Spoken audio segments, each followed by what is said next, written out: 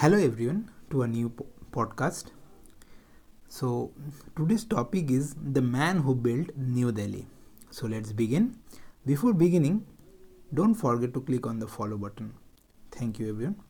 Sir Sobha Singh was a principal contractor during the reconstruction of New Delhi. He is also known for being one of the witnesses in the assembly bomb case where he testified against Bharat Singh and his associates.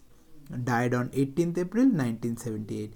India was very dear to Britishers. Its riches had made it a particularly fertile ground for colonial exploitation. But it was no mean task to shackle the country by the chains of colonialism. The Britishers dealt with everything that was thrown their way. If anything, the painstaking process of sieging control made the victory sweeter.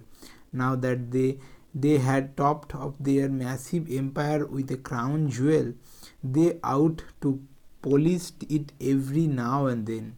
Sir Edwin Lansdale Lutyens was the man who had been chosen by the Raj to build Delhi, their capital in India. The style of architecture was to be clean yet grandiose, much more of the latter, of course. The encapsulation of every quality that Britishers thought they presented. Lutyens chose Laurier Baker to be his closest aide in this mammoth task, but he still needed a few locals who assist him in infusing a hint of Indianness to Delhi, so that the ruled world would think of the alien as their own, a physiological control mechanism of sorts. Sobha Singh, born and brought up in the village Lura Hardali of Khushab, was one of the four men who were chosen for this job. Sobha Singh's life was about to flip on its head. A person who hadn't seen the riches in his early years, Singh spent years to make a career for himself in the contracting business. As soon as the news of Britishers shifting their capital to New Delhi fell on his ears, he left everything he had been working on and immediately went to New Delhi in order to receive building contracts.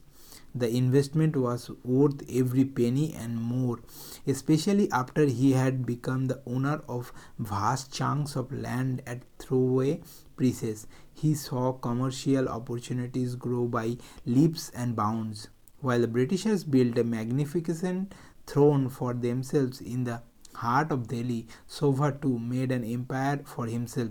But it isn't his architecture that he is most famous for, but his betrayal or to the cause of an independent India stands out as a blot of nasty ink on his remarkable life.